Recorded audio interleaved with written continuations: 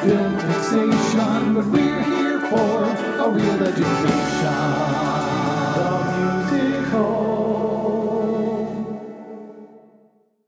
Welcome, listeners, to another episode of Real Education. The musical. Ooh. I don't know what that was.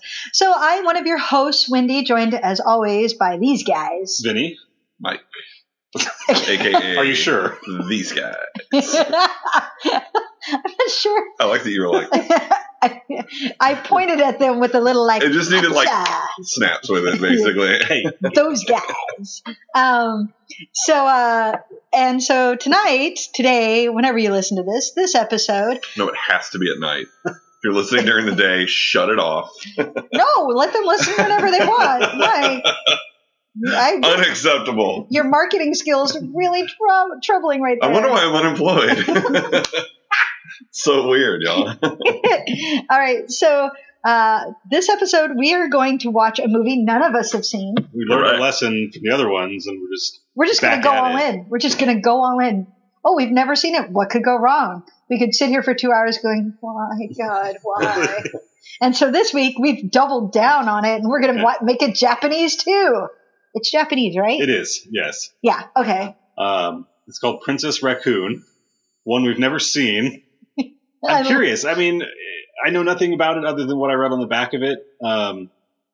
When we first started doing this, I found a list online somewhere of some BuzzFeed headline, like best 25 international musicals you'll ever see. And there were some good things on there. I mean, Umbrellas of Cherbourg was on there, and like Black Orpheus. And there were some, it was the one list I found that wasn't just like blatant bullshit.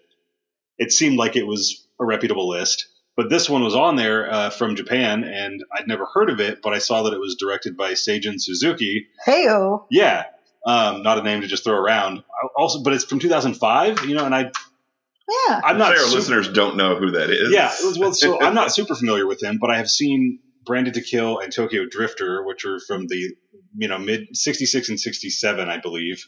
And those are kind of the tail end of the height of his career, where he was blacklisted from Nikatsu for his pop art aesthetic and general weirdness that he filmed. So I've seen those two. I know a little bit of the history. I knew he was blacklisted for 10 or 15 years after Branded to Kill came out. And this is apparently from 2005. So 30 years later. Tokyo Drifter is the one where Han dies, right? Comedy tonight. Yes. Exactly. IMDb says that this is his last film. Okay. His last credit currently. I know he died in early 2017. Okay. But yeah, I mean, like I said, other than this one, the only two I've seen are Branded to Kill and Tokyo Drifter, neither of which are Japanese operettas. So what could go wrong? Based on folklore, yeah, so much could go right. So yeah, I'm assuming when I first started watching anime, as I didn't get into anime until I was an adult. And I want to be clear, I'm still not into anime, but when I first started learning about anime, a friend invited us over to watch some anime, and the anime we watched was based on the folklore of these raccoons who can shapeshift. Right. And so with it being called Princess Raccoon, I'm like, yeah, it seems probably it's tied to the same folklore. Also, I had thought this was going to be animated, just based on your description. It sounds like it sounds like an animated movie, right? Does. And then I got here, and I saw the case, and I was like, "Oh, this is live action." Yeah. Okay. And whether all I know from the back of the DVD is that it's about a raccoon spirit princess who falls in love with a prince. And whether that means that she shapeshifts or not, I don't know how it's going to be. I want her to be a raccoon. Yeah. Yes, I hope she makes that. I hope that's the only way to communicate. Either that or it's like fucking Rocket Raccoon, right? Yeah. She's like, I need your eye. Yeah. But yeah, so. But it's played by. I don't know how to pronounce her name. Isn't it? I think it's Zhang Ji, right? Yeah. Sure. From Crouching Tiger and Mars of a Geisha, all sorts of things. Yeah. So clan name first in Japanese culture. So Zhang Ji. And she's lovely. Yeah. I like watching her face. Yeah. She's so very nice. She's great. So I'm Fingers very curious about this because what I remember from the anime I watched was that the raccoons would use their testicles to change shape. Okay, so I doubt that the microphone picked it up. But Wendy goes, they would use their testicles, and then Jenny goes, It was really a lovely moment. Our not so silent partner Jenny doing shit over there, being so disruptive. So we're gonna watch this movie now. Where did you find this? I bought it off of Amazon. Okay. And it was $10 or $12. Like it was, I couldn't find it anywhere else, and I figured blind buy for $10. Like maybe it's worth it. I mean, who knows? Like hopefully, like we'll have a great It'll time. Be an experience. I'm assuming we're gonna have a great time. Yeah. And I'm excited. Looking at the costumes on the cover, they look like classic, what we consider the more classic Japanese, like right. Shogun era. Yeah. So I have no idea. We'll see. And I mean, the only thing I'm curious about, again, having read the back of it, knowing that it's directed by Seijun Suzuki, it mentions kabuki, operetta, and rock and roll. Can you imagine that? Oh, So, I am on board. I don't know what to expect from what I can see on the cover and what little is written on the back, but it should be interesting. Yeah. Okay. Sold. Yeah. Okay. So, normally at this point I would break in with the trailer. So maybe instead I'll just read the back of the case. That might be a better, Yeah. Instead of just someone just like, here's a bunch of people speaking in Japanese. Right? タヌキは人に恋をしてはなりませぬ。まして人がタヌキをこうるなぞ。もってのほかの川山よ。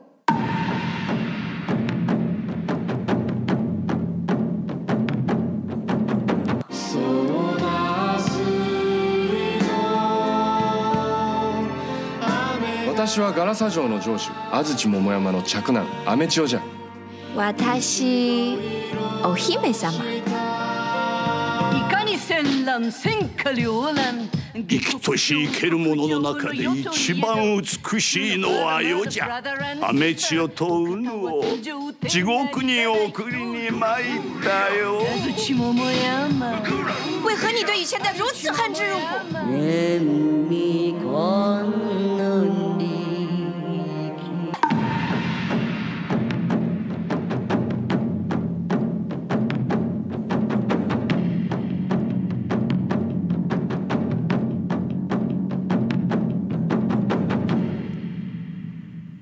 Maybe I'll find some Japanese music to underscore it to give it a little bit more vibe. Oh, you can use the music from the movie last week where they did the Overture.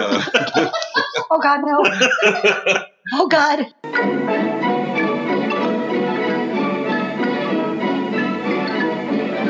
Oh God, I had a flashback. Like what was so great was the 2 seconds where I didn't know what you were talking about were bliss, and then it came crashing in, and I was like, "Why would you bring that back up, Mike? That's awful.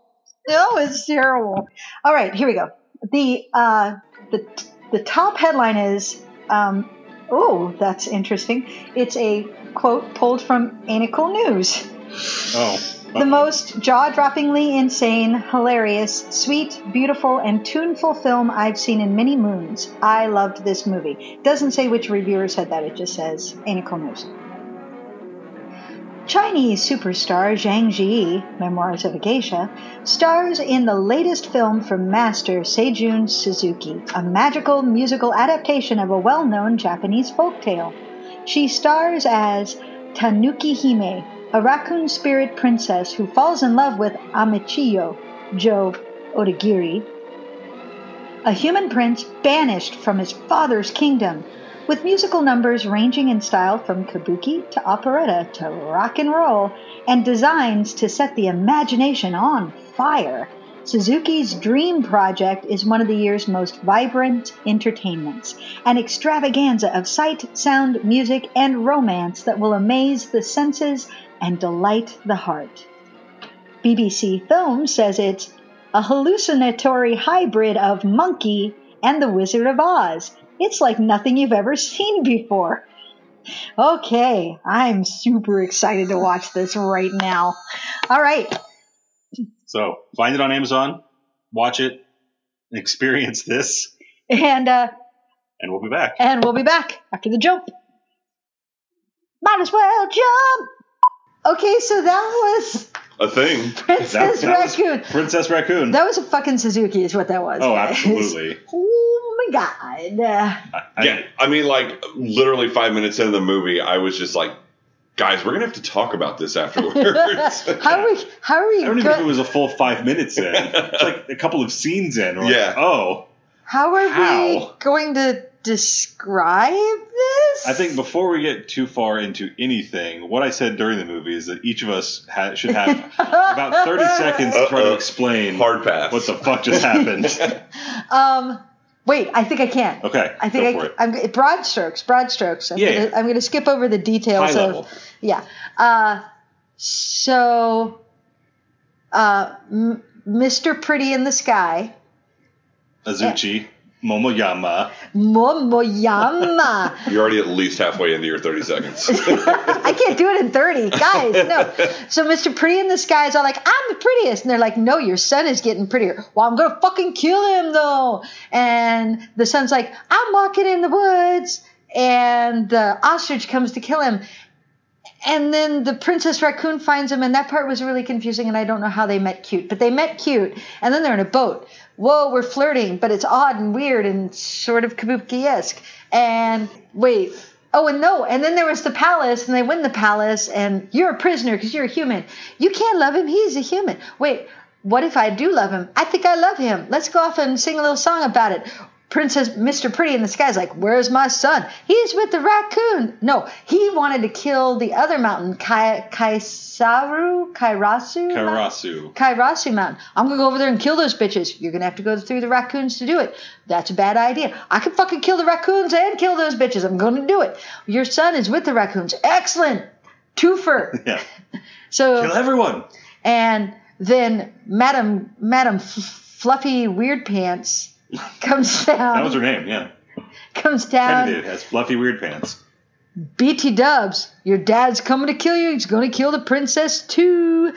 And she fights the old bat, yep. Which is an accurate thing to say.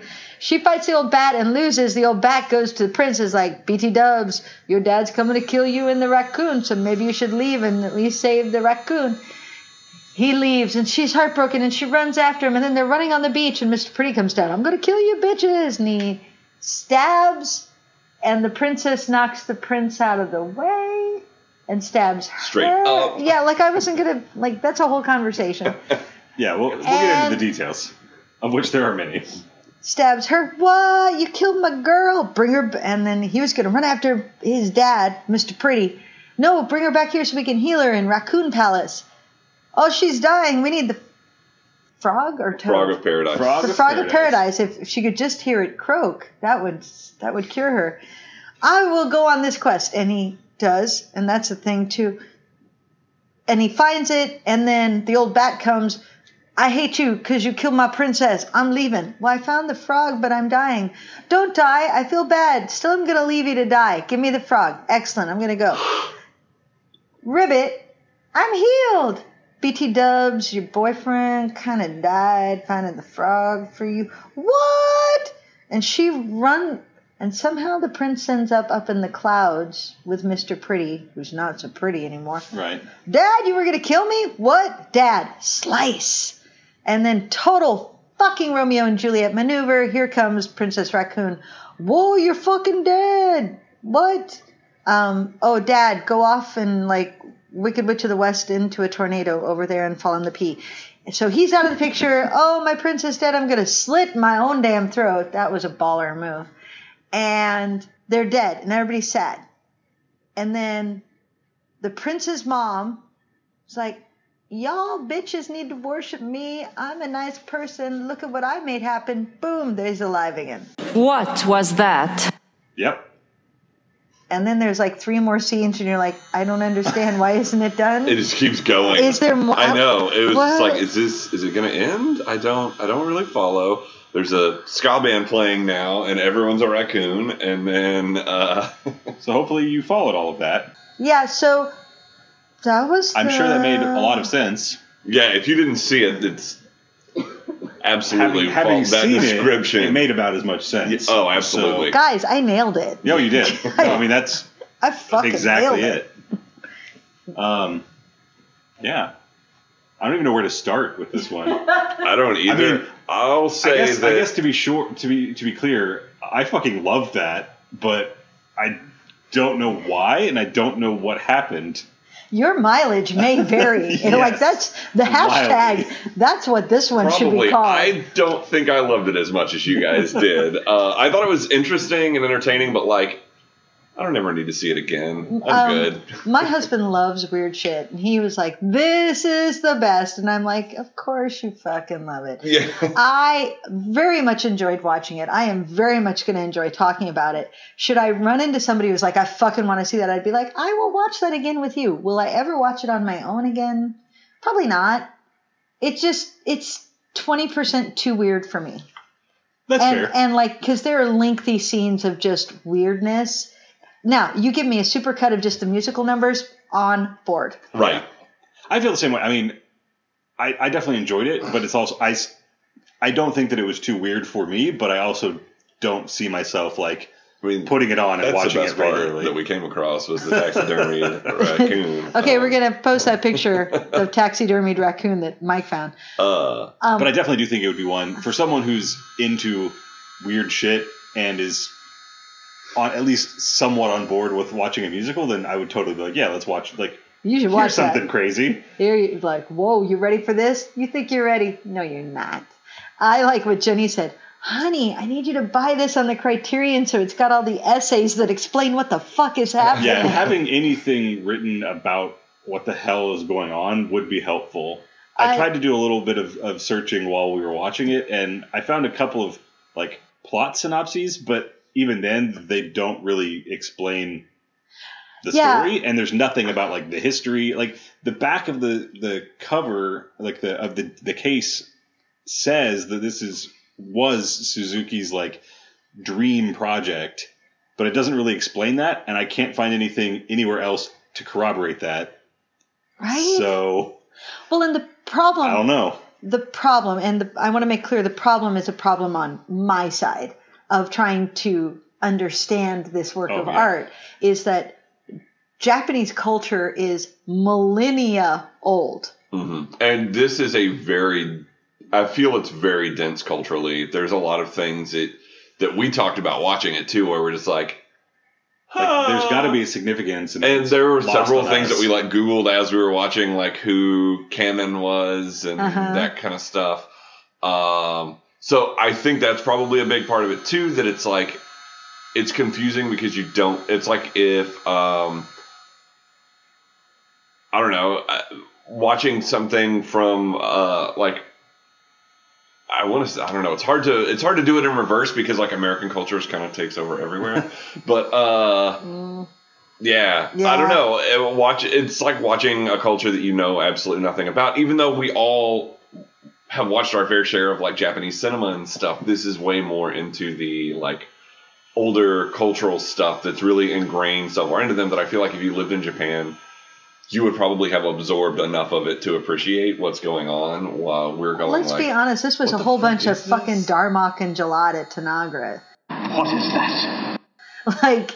Like it was a culture speaking to itself, and you're left on the outside going, I know that means something, and I cannot.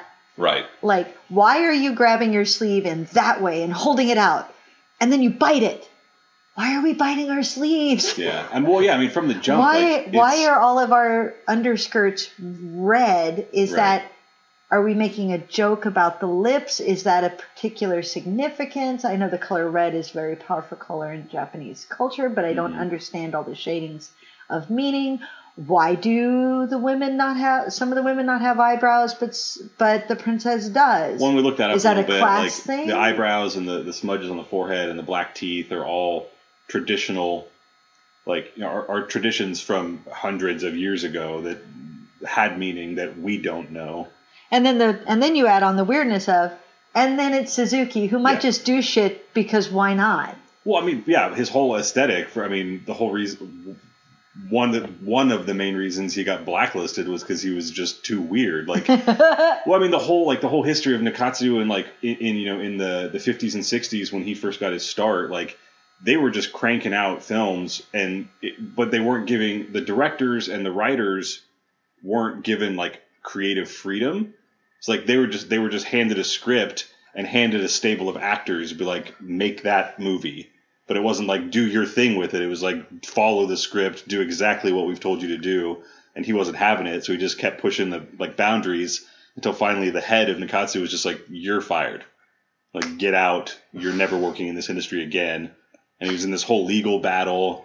Like, and he was blacklisted for almost 20 years. Oh. Like, never, like, didn't make another film from 68 to like 78 or 9. I mean, it was 10 years, and even then it was like really hard for him to get work. And so it's just interesting to see, like, it kind of makes sense that this is like his dream project, because it's like the whole history and but like paired with everything he loved to do to like push the boundaries, and just like everything's turned up to 11 all the time. Oh yeah. And it's just like throw everything at the wall and just see what happens. That may be the longest Vinny's ever spoken at once on the podcast. Jazz hands. It's true. Well, that or Little Shop. Probably Little Shop, yeah. It's just funny. It's like either got to do Little Shop or weird ass Japanese movie, and Vinny will. That pretty much sums it up, yeah. Vinny's gonna be like, "This one's mine. Yeah. Tag me in. So it opens up.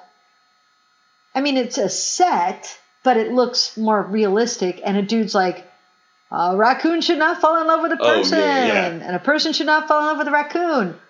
It's the 13th moon. Let's go hunting.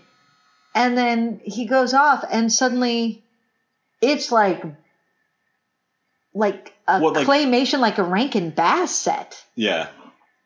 Well, because like it shows the castle, and there's like the voiceover of like, you would think that this was, I forget, I think they say like you would think this is his castle, but it's actually Castle Grace. But then it just like jumps, huh? Oh, I thought it was Castle Grayskull.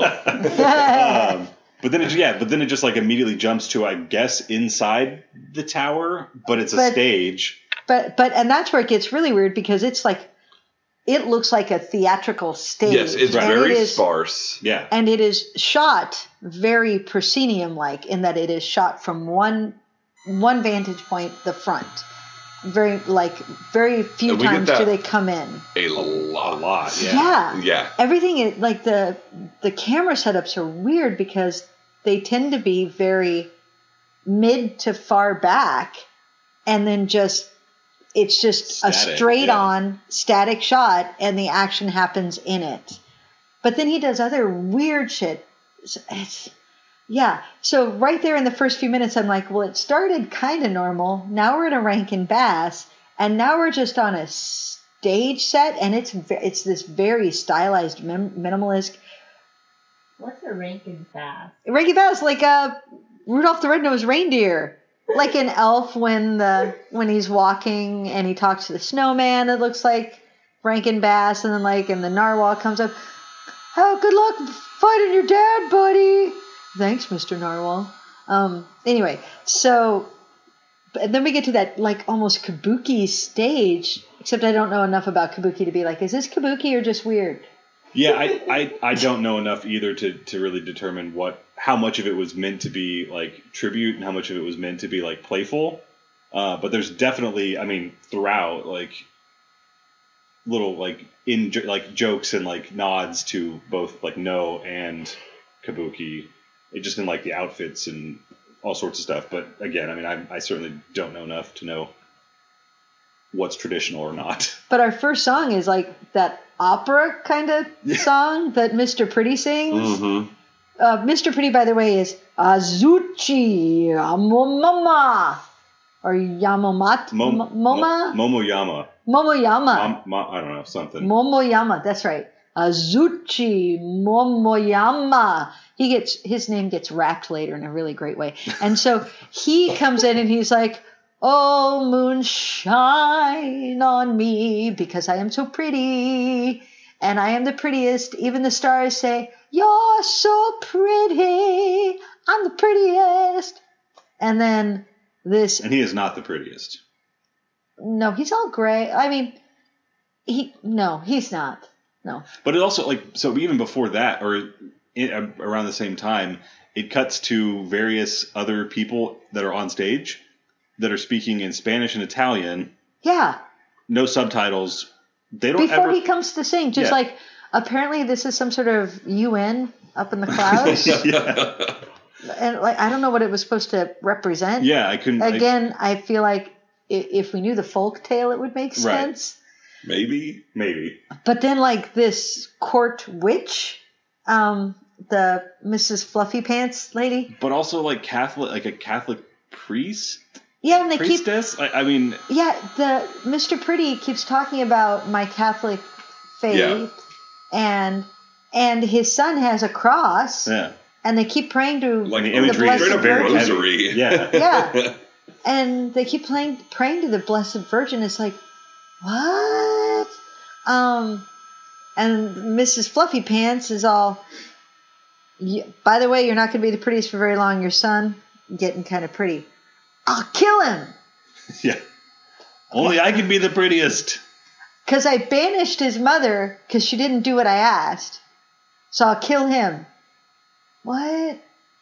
And, okay, how do we talk about this one, guys? Maybe we just talk about the visuals and the songs we liked and the things we liked. I think so, because otherwise we're just going to be going through what you already went through. And well, that it's going to be a lot of, I bet there was some meaning here that we didn't understand. Yeah. Well, I wanted to go through that part just for the very quick change in style to set up, very quickly.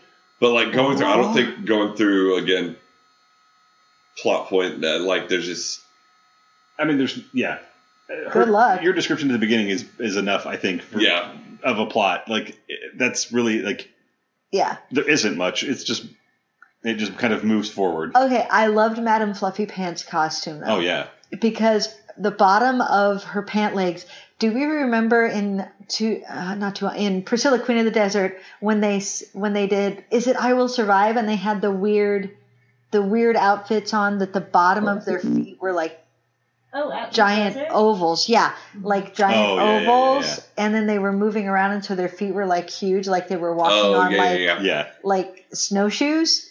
That's what the bottom of her pants reminded me of. And she kept sort of hunching down into them, so she looked a little bit more squat and weird, and her big round gray wig. And she also was real snarky and bitchy. I liked Madame Fluffy Pants a lot. She was great. I did. And her death song was pretty baller, pretty tits, with the anemone sort of shooting up around her. Yeah. That was cool. I like that a lot. I like that. That's right. Yeah, I like that. Actually, that whole sequence leading into that where they're having their fight and they have the rope with the two little spheres on it. I have no idea what all of that was about, but it's some sort of battle between the two of them. And it's really cool the way they keep using, they keep kind of getting caught up in the rope and stuff, and the way they are doing kind of a dance with each other, and it's really cool. I have no idea what the fuck they were doing, but it looked awesome. Yeah, the give and take where they're both wrapping, grabbing and pulling on the rope, and then it ends in rock paper scissors. And then that was the best. The ultimate battle was rock paper scissors. We need to just fight hand to hand. Hand to hand was the best part. Yeah, hand to hand. Rock, paper, scissors. And they do a full-on song about it. We're doing this and blah, blah, blah. Rock, paper, scissors. Draw and oh, I'm dead. I'm going to sing a song. And the other thing, they throw the Madame Fluffy Pants would throw, and it would be those white streamers coming out. Yeah.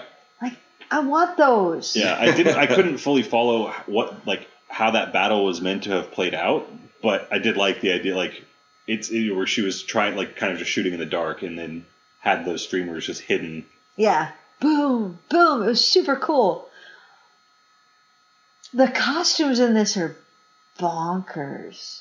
I mean, visually, like the set design was all over the place, but generally like interesting, and the costumes were great, but they were also just like a mishmash of everything. Like like a classic kimono, classic samurai sort of thing. But then they just, when they had their little romantic dream sequence, and she's wearing that fringe dress. Yeah. Which is really cool because she kept spinning, and then the fringe would spin, and I'm like, I love this. And the fringe was like 2 rotations behind her. Yeah. Yes. That was really cool. There was one spin in particular where she like goes off to the side of the screen, and just like then you watch her dress kind of follow. Because it's 3 layers of fringe coming from the shoulder, so there's one at like waist level, 1 layer down like at knee, and one all the way to the floor. And each level of fringe is tipped a different color. Yeah. So around her waist, looks like the Mexican flag, basically. Yeah. So around her waist, it's sort of the tips are one color, and then her knees. And what's fun is that the sheath underneath that she's wearing has those same bands of color in the same spot to sort of support the look of it when she's moving, but when she spins, you can see underneath it. Yeah. And the fringe is so long and it's flying out, and I want that dress. That was cool. Super cool.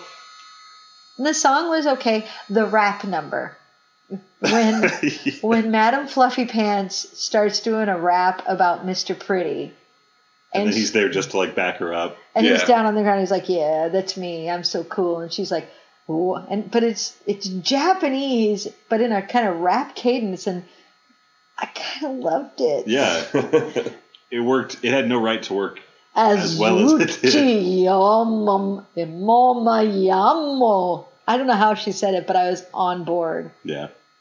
Before that, so we kind of jumped ahead, but the one thing I think the first visual thing that caught all of us was when Princess Raccoon and Prince Amachio. Yeah. First, like when they meet, and suddenly they're, instead of in the forest, they're in a boat. Yeah.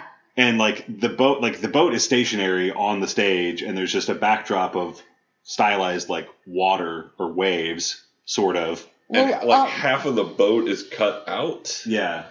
Well, they do sort of a puppetry effect of paper. Mm-hmm. With the waves drawn on it, and then this little boat sort of moving through the cuts of it that is so cool looking, and then they cut to the full-size boat with them in it, but the background is still that paper of the waves, and they're just standing there, and it's very kind of goofy. They're acting out this scene of, we're on the water, I'm going to rock the boat by just leaning over, but it looks completely fake.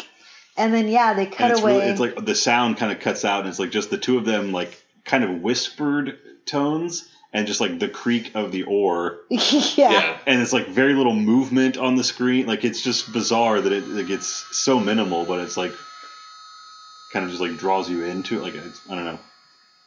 It's very much like what what little I've seen in his other films. Just like, sure, why not? Just there's like very quick cuts that make no sense to. What nonsense. Yeah, right. And then when we go into the Raccoon Palace, and it's a ska. Chris is like, Smash Mouth? Yeah. Because there's these dudes with like orange wigs. They're like Ronald McDonald. They're they're almost red. Yeah. Like they're marching like around playing these weird instruments, and it's very ska. So it's very like their instruments. A lot of the stuff in this feels like very almost like impressionistic, where it's like made to look like a thing, but not. Like, you get the idea of what the thing is. So, like, their instruments are that way, too, because there's one guy that kind of looks like he's holding a trombone, but, like, then you look at it and you go, like, but it's not really it's like that. Gnarled wood. Yeah. It's like nothing like and then there's trombone. like a trumpet player, and then there's like a saxophone, and they're all kind of the same way. And I really like the way their instruments were done, where it's just kind of like, when you look at them as it's this whole, this thing that comes up frequently in our podcast, where you look at everybody at once and it looks like fine, but then you like zero in on like what one person's holding and you're like, that doesn't make any fucking sense. Is this the same number where we get the people with the women on top and the guys, or is that a different number? No, okay, that's later. Okay, that's after the love ballad. Yeah, is it? Yeah, it is. Okay, yeah. So we get this number, which is Raccoon Palace's Paradise, and everybody. So it's basically the raccoons just being like, everything here is so great.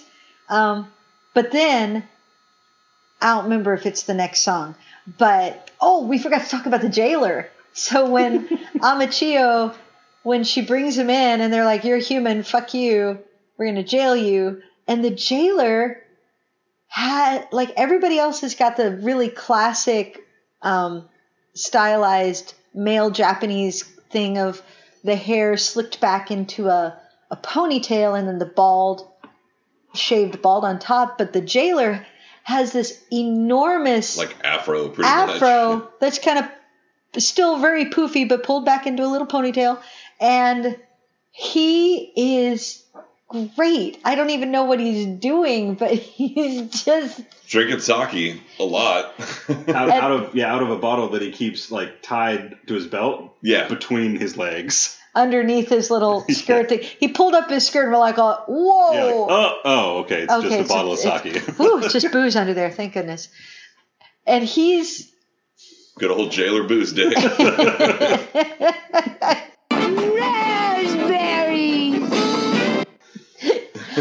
And I'm just focused on all the musical numbers. So, do you remember they started the love ballad by doing a tap? Yeah. Yes. While he's wearing those sandals. Yeah. Like those classic Japanese flip-flops, those thong sandals. But she's got on proper character shoe tap shoes. Yeah. But they're both tapping and they're dubbing in the taps for him in these ridiculous flip-flops. And it made me so happy.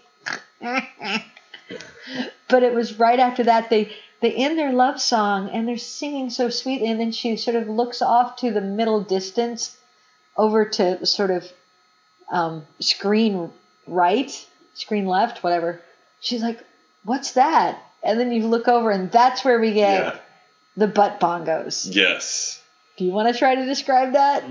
Fuck, I don't even know how. So it's a bunch of women that are all facing away from the screen, kind of in a line, and then it's like two rows, isn't it? Yeah, there's a couple rows, and then there's men that are they're kind of like a little hunched over, but then there's men on their hands and knees that kind of crawl out from between their legs towards the screen, and then underneath them while they're squatting. They're going between their legs. And then as they'll take like 3 steps forward, like crawling out, and then the women all do like they basically twerk backwards. They back it on up. Yeah, and then some much better than others. We noticed. Yeah, but they all have these hanging. They off all their... have these almost like a tortoise shell type thing, but it's not on their back. It's just over their butt, and we notice. You don't see it on the guys first, right? You only see it on the women. Yeah. Because that's right, because the guys are all obscured by the actual women. So you see it hanging on their butts, and then you see the guys crawling under the. I don't remember how they get from on the ground up, but eventually they come up.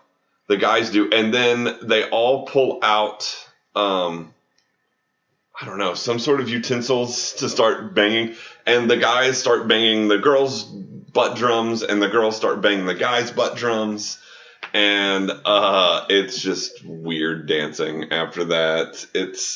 That's the most I can describe of what happened. Yeah. It goes very percussive out of nowhere. Yeah. And then it's just these lines and these women's butts sort of bouncing and then these men crawling out from underneath their legs. And you're just, whoa, what just...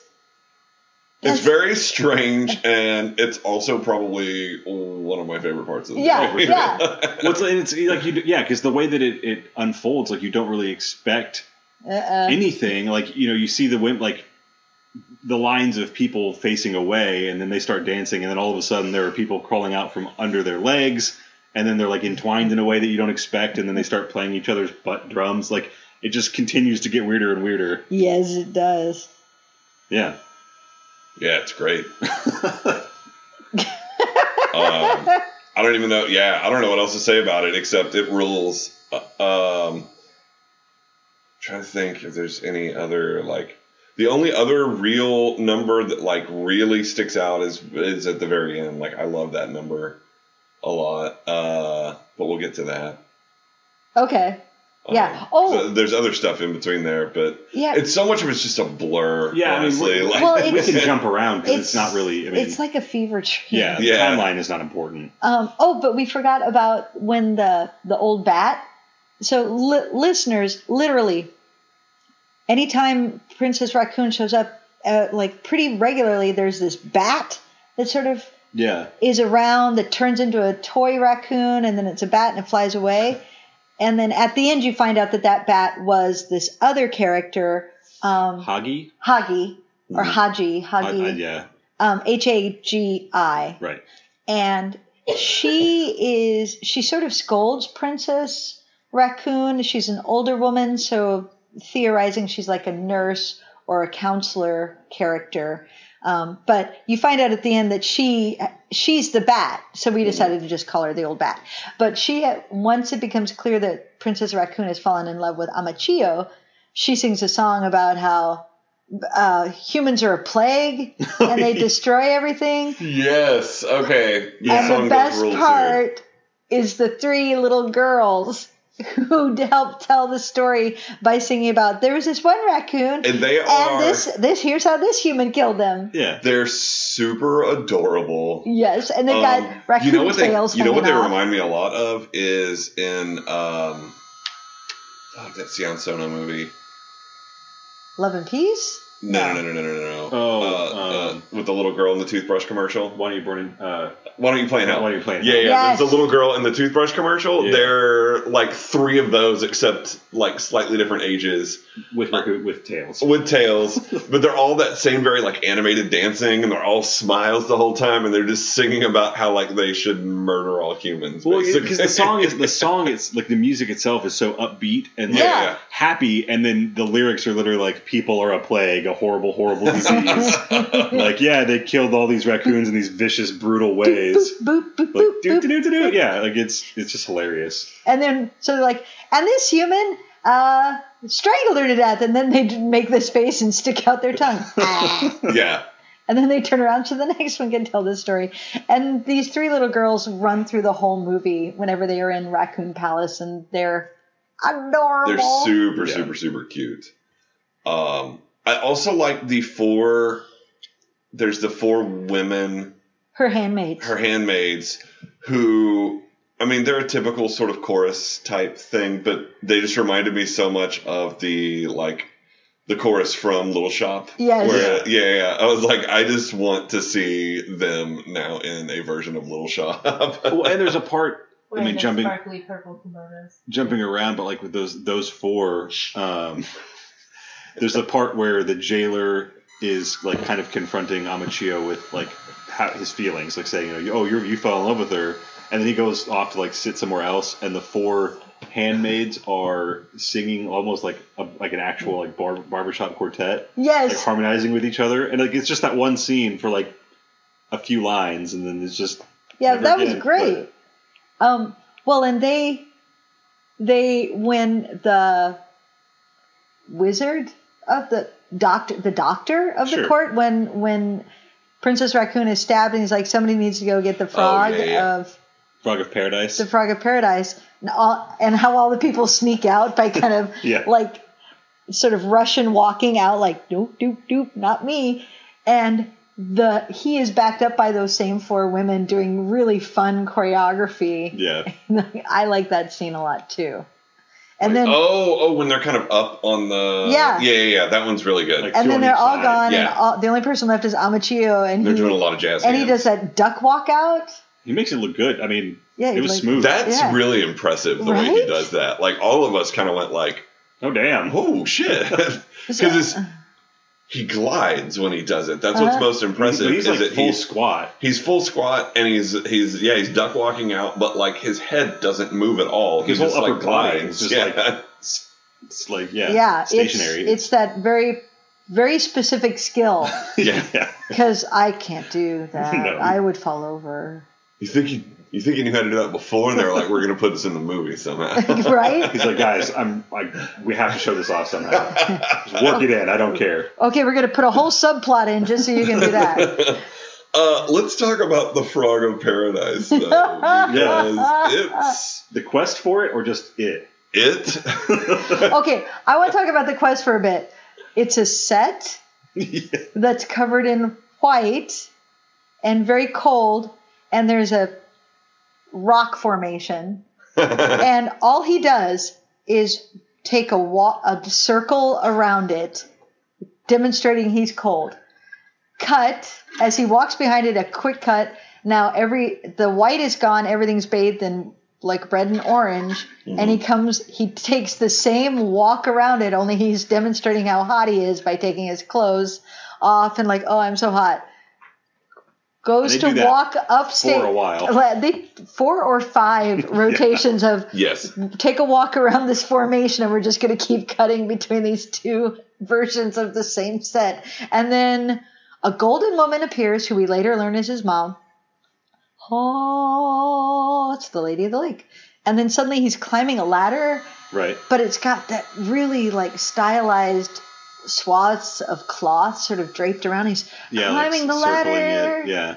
And then then it's a picture. It's a picture of the frog, and a human hand comes up and just sort of covers the frog. And then it cuts. And goes down, and the frog is gone out of the picture, and he's got it in his hand now. And the frog, Mike. The frog is fucking weird. But I frog-ish. love it. Yeah, it's also like a goldish color. Well, it looks like a golden statue of a frog. Yeah. But it's more like a frog idol. Like Yeah. And everything about it's just a little bit off. Like as far as proportions go, just the way it just looks strange. And then it's like it sits upright and it's got this big shit-eating grin. Like these tiny little eyes. And then it blinked. I was not prepared for it to blink, and I was just like, what? And it talks. Well, it says ribbit. when they're holding it to save the princess, who has gotten up off her deathbed so she can stand in an awkward position and kind of look like a zombie but not move. And then they hold out the frog, close up to the frog, and the frog creepy opens its mouth in that Rankin Bass way. Yeah. And what? Yeah, it just goes, ribbit. Only in Japanese. But it's like a really high-pitched voice, and it's not like it's not croaking. It's just saying ribbit. Ribbit-oo! Yeah. Ribbit-oo! Something like seriously goofy like that. I'm not being racist. It's something really weird like that. Yeah. Oh my God. Do you remember when the one doctor guy came out and he was making such weird noises that were not being translated by So the listeners, this dude all in white, maybe he's a wizard, maybe he's a doctor, and he comes out and he's making I think he's a Shinto priest. He might be a Shinto priest, but the subtitles don't translate what he's saying, so it's just these. And Chris said, I know it's a Japanese movie, but is it being racist? Yeah, he's like if that had happened in a movie not made by the Japanese, this would be a lot worse. That looks like it'd be racist. And then of course we're like, maybe it's Fred Astaire. Oh dear. Call back. Well, and this is a good time to touch on. So we were curious how it was going to work with the timing and the actress. Zhang Ji. Being Chinese. Yeah, she's in a Japanese film and having. I guess this was made prior to Memoirs of a Geisha. Yeah, it was. I think so. But it wasn't released until after. What year was this made? This was 2000. I think it was made in 2004, and it premiered at Cannes in 2005. Princess Raccoon. Yep, 2005. And Memoirs of a Geisha was also 2005. Okay. And so I have a Japanese aunt. my uncle married a Japanese woman, so I grew up regularly visiting a woman who was Japanese, and there were some interesting stories there I could tell you sometime. But that was how I like listening to her talk, and in some ways the casual racism of a Japanese woman talking about Chinese people and other Asian cultures. But also, like, when Memoirs of a Geisha came out, it was a huge thing that they had cast a Chinese actress in a Japanese role. But I mean, it was divisive. It was huge on both sides. Yeah. The Japanese are like, wasn't it banned in China as well? Like, how dare you cast a Chinese woman to play Japanese? And China was like, why on earth would a Chinese woman sully herself to play a Japanese woman? These cultures, especially Japan and China, they've got a very long and ugly history with each other. But any Asian culture takes high offense when you just casually say, well, just cast an Asian to put like. So like, well, you can even look at last year when Crazy Rich Asians came out. I believe they're supposed to be in Taiwan in that movie, and they're all Chinese actors in the movie, but none of them are Taiwanese. And so there was kind of a deal around that, and it was like, yeah, you got closer, like you at least got the country right, but like none of these people actually look like the people that they're supposed to be. Right. Well, I mean, do you remember when everybody was so up in arms about the Ancient One from Doctor Strange? It's like, just cast an Asian. It's like, no, really, don't just cast any old Asian guys. That's really not okay.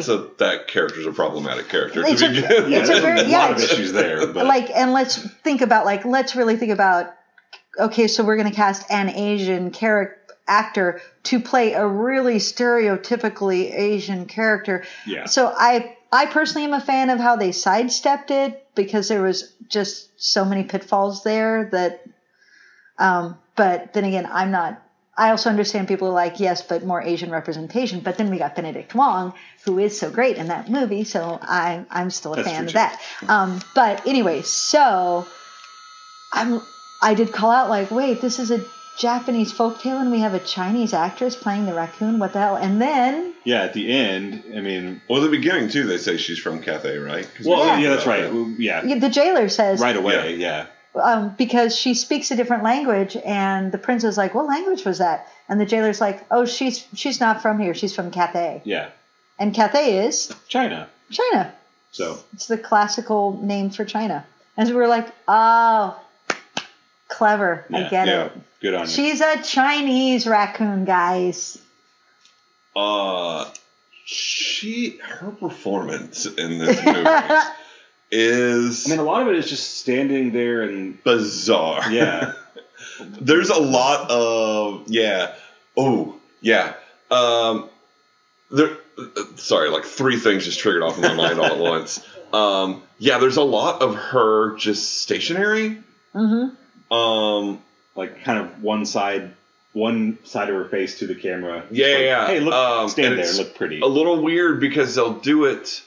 like there's the part where she's chasing him when they first meet, and he's like running, and then there's like her just like this kind of big in the background, and then there's like just like this, guys. The next one where she's just kind of like running, like it's her frozen like in a run type thing. Yeah, like taking there's that one sport where you do those big leaping steps before you jump. Oh, like triple jump? Yeah, triple jump.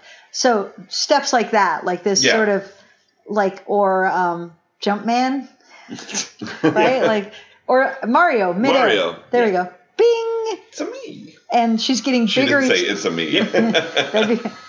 It's a me. Like, however, that came out wrong. I apologize. Maybe we should just roll right past that. There's no way any part of that works. But as she does it, each time she gets bigger to the point of being like toweringly huge above him. Yeah. For no reason.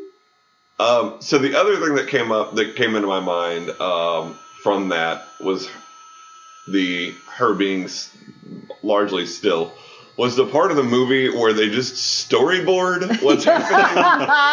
Not her. It doesn't have anything to do with her. No, that's just where my it's mind about went. the ostrich, which we have not talked about the ostrich. It was the part with the ostrich. Ostrich the ninja, who's also a raccoon. No, he's not. But they think he's a raccoon. So they're going to eat him because apparently raccoon broth is very good for you or magical properties. So they catch him and are like, "You're a raccoon. We're going to wait for you to change shape, and then we're going to eat you. Get in this barrel." Is that when they catch him? That they do? No. The raccoon broth isn't No. The part where they just cut to the No, it's when he's escaping. Yeah, that's what it is. It's towards the end. He's he's escaping, and everything is like a normal movie. Everything's moving, and then all of a sudden, it's like they just put stills from like a storyboard. Like that's exactly what Chris said is exactly right. While we were watching it, he's like, it looks like they just photographed the storyboard and put it up here. We're like, yeah. So there's 5 or 6 of those in a row, and then everything's over, and we go back to a normal movie. Talk about summarizing efficiently. Yeah. He sort of looks up, then he's on the horse, then he's outside on the horse, then he's looking down, and it's Mr. Pretty, Azuchi Momoyama.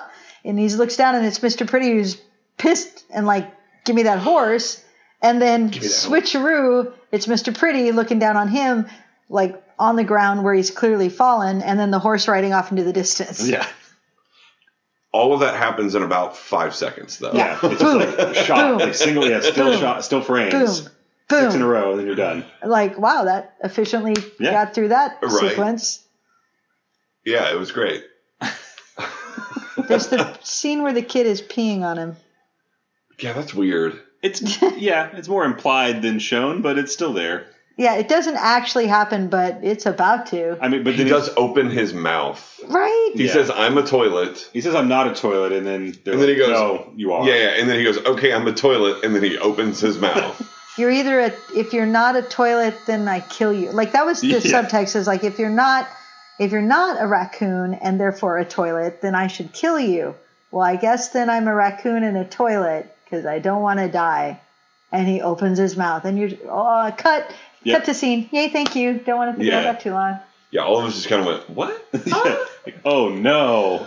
We forgot about the guards who have the huge prosthetic bellies that are also drums. I hadn't forgotten. And then they beat on them. God, those were so great. I don't even remember how they came, at what point did they even show up? I don't remember. It was in the middle somewhere. Yeah. It wasn't the beginning or the end. They're guards of some kind, but they're just sitting around with fake bellies, but just exposed, and then they're just slapping their bellies like drums. And they make great drum sounds. Yeah, it was so cool. I mean, it looked so cool. Yeah. I don't know what the fuck was going on in that movie, though. I kind of want to find a more mainstream Japanese musical, but I don't know if there's such a thing. Because that's Suzuki. Yeah. So, that's a Suzuki film first and a musical second. Oh, for sure. The only other Japanese musical I've thought of us doing, I mentioned to you last week as we were leaving, is Happiness of the Katakuris. Yeah. Which rules. But that's Miike. Takashi Miike. Yeah. And again, it's the same thing. It's a Miike movie first. Yeah. Guys, should we be worried about the Japanese culture? I'm really concerned. They don't have enough musicals? Well, clearly they need more musicals to make them more happy, because between Miike and Suzuki, Shansono, and I love these films, don't get me wrong, but they betray a really problematic worldview. There's some unhealthy things going on over there. In some cases, Love and Peace, it ends up still making my heart happy. And then in some other cases, in the case of Miike, oh God, I watched that whole movie. Oh no. I remember when I saw Happiness of the Katakuris at Weird Wednesday, and they're like, "Who here has seen a Miike before?" And it came out before anybody else responded. I was just, They were like, "Oh, audition, huh?" Someone has. Yep, that one. Yeah. Yeah, we talked about it last week. I don't know of another one. I mean, yeah, I mean, it'd be like the only ones I can think of are musicals second. Like they're not anything like the other ones we've done. But even if they're more of a classic style of musical, even if that's not what they are first and foremost, I'd still be curious about it. I'll have to do a little bit more digging around, see what we can find. Maybe one of the citizens of Jazz Handia can help us out. Yeah. If you know of a Japanese musical, this is a culture that I'm fascinated by, but it's so hard to penetrate when you're not part of the culture. Yeah. To understand, because there's just so much happening on in any given moment. There's so much cultural weight that becomes opaque. Like no matter how into it you are from our perspective, like you just didn't grow up immersed in it in a way that would ever make sense. Like I don't know why that's important, but I think it was important. Or you completely missed things that were important to just whoop. Yeah. So I just Googled Japanese musical movie, and Happiness of the Categories was the first thing that came up. Yeah. Which it's great, and we do need to show it to somebody so we can talk about it. Oh, also Shion Sono, Tokyo Tribe. Oh, there's that one too. Yeah. I wouldn't count Love and Peace as a musical, even though there is music in it. There is, but it's like eight songs. It's one song, really. Like that will be in our heads for the next ever. Weeks It's to come. so great. Yeah. Oh, it makes my heart happy. Etc., etc., etc. So at the end with the ostrich kind of apparently gives up and decides he just wants to be broth, and you see him in a giant pot like it's a hot tub. It's like a Bugs Bunny cartoon, basically. And then but the kids make a comment, but his balls are so small. He's like, I'm a raccoon, but his balls are so small. And we were laughing, but I think I mentioned in the intro, I saw when I first started watching these anime, the first one I watched was about raccoons who can shapeshift by grabbing their testicles and like forming them into clothes around them. So their testicles needed to be big enough, and I'm just assuming that's what that line meant. I've never seen what you're talking about, but that would track with what we. Wendy watches some weird porn. It was animated. I'm not saying anything else. Those two things are not mutually exclusive. You are not. I don't know if you've ever heard of this thing called the internet. There's animated porn? What? Yeah, it's wild. Okay. So anyway, raccoon balls. Final thoughts? So there's the everyone's a raccoon number. At the end, yes, you wanted to talk about the final number. Which is wonderful. We're there. The Smash Mouth comes back and plays, and then it's great. Like everybody's like it's their big happy. We're not all that different number. And so everyone's like, I'm a raccoon, and they have these plastic raccoon masks that they just put on their faces. Except Mr. Pretty. Mr. Pretty doesn't. And the he people throws his away, right? Well, he has one, and he looks at it and like is in total disgust and just like tosses it off screen. Yeah. And then the humans who are trying to eat the ostrich, they're like, we're not. Yeah. Well, but before, so he throws his away, and then Fluffy Pants like hands him another one. Yes. Or just like shoves it in his face. Yeah. And it like looks even more disgusted and just like slaps it on her face. That's right. Yeah. Yeah. And then at the very end, so everybody gets their raccoon faces except for those people, and then there's this weird inset image of Princess Raccoon and Homeboy, and they're both sort of standing there like they're totally not into each other anymore. Did you notice that? Like it's really awkward. Bored. They look bored. Well, like it shows them first when that number first starts, and they're like wrapped in each other's arms and like totally in love, and then it like goes around the room like we're all raccoons, and by the time it cuts back to them like a few minutes later, they like can't even look at each other. Yeah. It's very strange. Yeah. But then it closes in on her. And she's just like, me too, or I am, or whatever.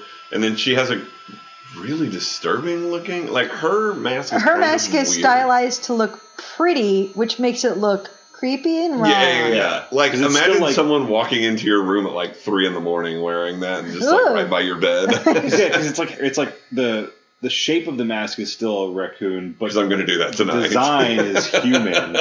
Like the face is human, but the shape of the mask is raccoon. It's in the Like, uncanny valley somewhere. Yeah, You're just like, it's that's not nightmare. that doesn't fuel. look like like human or animal. It's not right. Right. Yeah, but that number is delightful. So, favorite number? Butt drum, right? I mean, is there another Yeah, the option? butt drum. I like, yeah. The butt drums, and I think also tied with that is the little girl singing about how that's really good. brutally murdered the raccoons were by humans. Yeah, but just for the juxtaposition of the music and the lyrics, like and the little kids singing it so happily, like I just love that. Yeah, but the butt drums are also butt drums for me sure. all the way. That's my jam. All right, so that was Princess Raccoon. That was a real scattershot movie. I feel like we gave them in our podcast the experience. That's what I was saying. I was like, that's if you did not watch the movie, this last however long we've been talking is exactly the same as having watched it, because it's kind of just all over the place. If you haven't seen it and are interested to, I found it on Amazon for $10 or $15, but be warned that it is not a U.S. region. Yeah, disc, check your region. So you would need a region-free player to watch it. What are you implying that there's some sort of time span between when we recorded our intro and when we actually watched the movie? I'm saying I knew this. I think we actually even mentioned that in the episode we ended up recording instead. We were supposed to watch this other thing. That's fine. So like, rate, review, subscribe. Rate, review, subscribe. Rate, review, subscribe. Rate, review, subscribe. Yeah, do those things. Follow us on Twitter and Facebook. Give us a comment. Let us know. If you have suggestions, we're totally open and on board. Yeah, apparently we need more Japanese and or other Asian I would musicals. Love it. I'm very curious. I've seen very few, so really anything foreign. I think we'd all be interested in. Like, we know a few that are on our list, like The Lure and things like that. But and obviously a shitload of we haven't probably an endless supply of Bollywood. Oh my stuff to cover. That's its own podcast. But yeah, anything 50-year podcast that's international that's a musical, like, we'd be very interested in listening. So if you know of one, just hit us up and tell us. Yeah. Yeah. Also, we definitely will have posted this on our Twitter, and she will have had this for a while. But I wanted to shout out real quick. My friend Erica started a new podcast, and I was on it, and Vinny and I are going to be on it, and at some point we'll probably rope Wendy in as well. It's called Customers Also Watched, and she basically starts on Amazon Prime with a movie, and the only movie she's allowed to pick next is from the Customers Also Watched, and so it's just going down a rabbit hole of really shitty Amazon Prime movies and then talking about them, and it's a lot of fun, and you should check it out. I'm on board for going down those rabbit holes. Oh, yeah. Yeah, Guys. The one we're about to do, once I work out a time for us, is someone whose his mother's burned to death or something, and so he goes out for vengeance and stalks people with a flamethrower, and I was like, this sounds amazing. Yeah. Customers Also Watched. Yeah, flamethrower. I'm just wondering at what point is there an end point where it's like nobody watched anything else? Like people watched this movie and then died. And then they just lost all hope in humanity and went, I never need to watch it. Or they found something so amazing like no other movie can compare. This is the apex. When does it circle back into good movie territory? Or something like that, like the path of it. I'm fascinated by this. I can't wait. All right, listeners, this was Real Education, the musical. And I have been Wendy. I'm Vinny. And Mike. And we will talk to you next week. We hope you enjoyed our film fixation. We'll see you next time on A Real Education, the musical. Butt stuff! What? What's going on? Normally when I sing butt stuff, I get a Mhm. response, but you're just on your phone like, what? Oh, I thought you were still messing around with that. I'm posting pictures Good job. Of butt stuff. of butt stuff. Posting pictures of butt stuff. I don't There's want, this very specific website I'm looking Only one? I'm just worried now we're going to get tagged for porn content. What's up? What's on the Real Ed Twitter feed today? Butt stuff. Yeah. We were doing Moulin Rouge, the Can Girls, and so I was trying to grab audio from the DVD to like splice it together and make a good sound edit. And so I asked a friend to do it, and he was working on it. And as he was trying to pull it out, the best sound came from the Spanish dub. Oh. And so if you listened closely, when Ziegler says the can, he actually goes, Il can.